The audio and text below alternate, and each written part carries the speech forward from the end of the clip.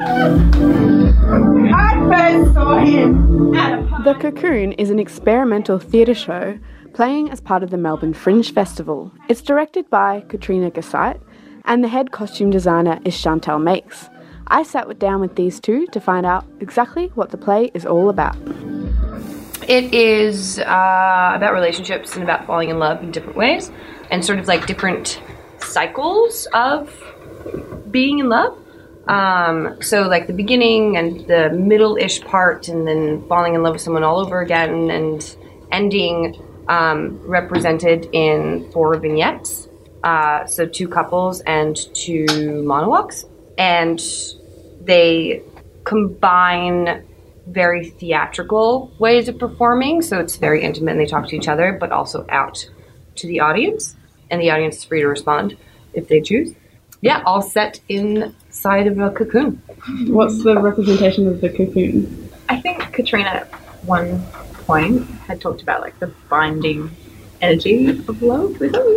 Yeah, it sounds a bit hippy dippy, but it's not. Like, I think it's the representation is the cocoon being something. I mean, like the webbing is something that ties people together, almost gets them stuck in places, but also being a site of metamorphosis and change, and it's something that you do get stuck in, but then maybe come out of in a different state or in a different state of being. And I think that's something that relationships, especially romantic ones, end up doing to people quite a bit. Yeah. So I saw the first version, or the first play that was kind of the first iteration of this script, which was called The Nursery Web. And it was quite a naturalistic kind of set. Yeah, there was no set designer. And it was an incredible script, and I was really blown away by the writing. And I just knew that I wanted to work with Katrina at some point. So, yeah, I mean, when Katrina said, I want it kind of to look like a web cocoony thing, I was like, it's going to be really difficult. And I didn't really, we did some research, looked at a few inspirational images, came across these architects that create these kind of things, although I know that many people do, with packing tape. So just had a little play, and found that we could create quite beautiful organic shapes quite quickly. That was actually probably the easy bit. Yeah, it was the fun bit for sure. Yeah. Did you consider any other materials, or was this? We tried some cling wrap as well, because you can recycle cling wrap, and it does create a different textural kind of quality. There's some cling wrap in here. There is cling wrap in here. And funnily enough, I like crafting things, but I couldn't master the cling wrap, and Katrina is the master of the cling wrap. Master of the cling wrap.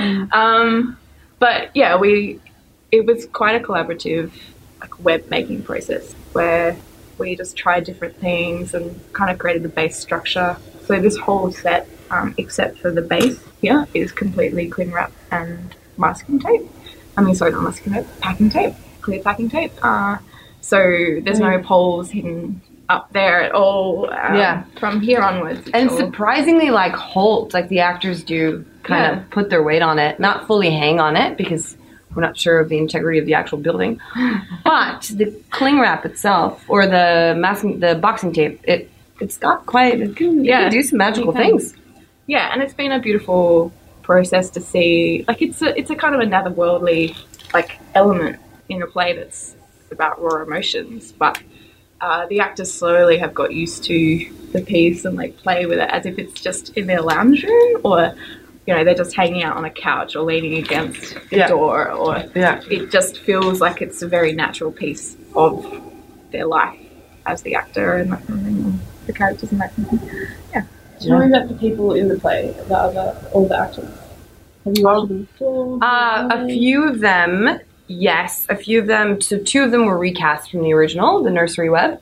Ange and Melina. Melina had a different role because it was rewritten quite a bit. Then Hannah, I've worked with just very recently. We acted together in a show at Chapel Off Chapel. Take a seat. Kate, I know from improv randomly, and just asked her to audition because I've always really liked her energy.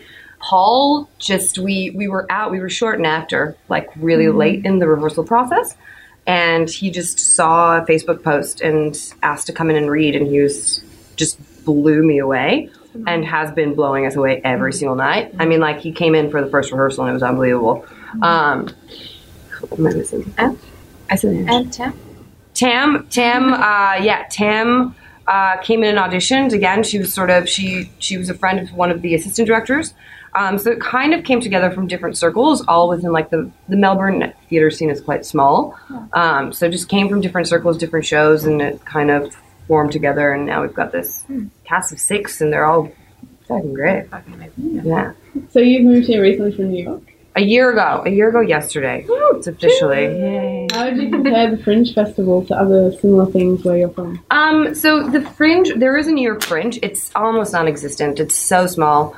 The theater scene in general is, it's New York. It's massive, but for the most part, quite inaccessible for independent artists that want to just sort of create their own work and start working from scratch, which is kind of like the way that I like working, just kind of building something out of nothing. And here, there's a lot of potential, and the theater that I have seen is really exciting, and I think it'll just keep growing. I think it's a city that's already quite vibrant in the art scene, and it's just going to keep growing. Yeah. So the little sections of this play, are they inspired by something that's happened to you personally? There's moments, there's pockets. It's sort of a collage of experiences that I've had and experiences that people have told me about. So there's like a little snippets of stories that I just were told to me or that I overheard or that have happened to friends or that I read. So it really is like plagiarizing other people's lives and putting it all together into a piece that, I call my own, but it's really not in the end. It's kind of bigger than that. It's a huge insight into many diverse, different types of relationships too. And I think in the current political climate, it's really relevant because there's so much empathy that you feel because we all, a lot of us feel love. Even if we haven't been in love, we know what it feels like. We know the challenges and the joys of it. So it's something that's relatable, even if you're not, somebody who's in the same place as the actor or the character, you can relate. And it's beautiful. Is that why it was important to have the audience walking in amongst the actors for that sense of empathy? Yeah, it's the empathy, it's the closeness, and also it's the intimacy. I've always been really excited about being in a space that you don't necessarily feel like you're meant to be in, but at the same time you are there because you are the audience. But the scenes are so intimate and so about love, which is just innately so human and so internal. And so it's almost like we try to expand the intimacy into a space that everyone can share and everyone has the same shared experience. And in that way, I guess it's immersive. I market it as an immersive show. It's not obviously immersive. It's immersive in a sense that everyone's sort of in this close, intimate space, and the subject matter is that as well. So you kind of just like, you are kind of in a cocoon or like in this small bubble of like warm something that like kind of sticks you in there. Yeah, I think it would be amazing to take it further one day and make it even more immersive and just see what we can do. But yeah, I feel like given our budgetary and time restraints and everything, yeah, we've pushed it to a place that definitely as you walk into this portable, which at the front just looks really banal, you're taken to a different place and you get to experience something quite unique and pretty potent. So, how have the audiences been reacting so far? Good. I mean, it's exciting. It's different every time. They react to different things every time. So it's pretty unpredictable in that way, and that's been really exciting.